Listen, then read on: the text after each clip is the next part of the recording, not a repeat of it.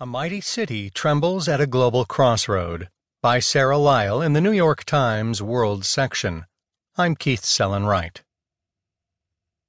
St. Pancras International Rail Station, a wonder of Victorian architecture resurrected for the 21st century, opened 10 years ago as the embodiment of a particular notion, that Britain is part of something bigger than itself, and that belonging to a fellowship of nations is as easy and natural as stepping onto a train.